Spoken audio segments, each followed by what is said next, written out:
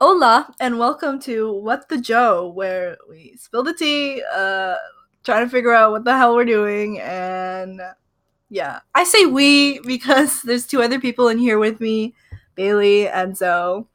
But that's just living the life. I'm Joe. I just graduated high school.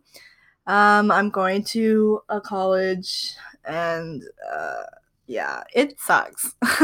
No, it doesn't. It doesn't suck that much. But I'm starting this podcast because I'm bored and I really like listening to podcasts, and maybe, quite possibly, nobody out there will actually want to listen to this. Who knows? But we're just going to spill the tea around here, talk about how the hell I'm going to figure out college and socializing and all that fun jazz. I'm from the Seattle area, and Seattle's like great and all, but it's just always gloomy, especially during the fall or whatever. Depression and Seattle.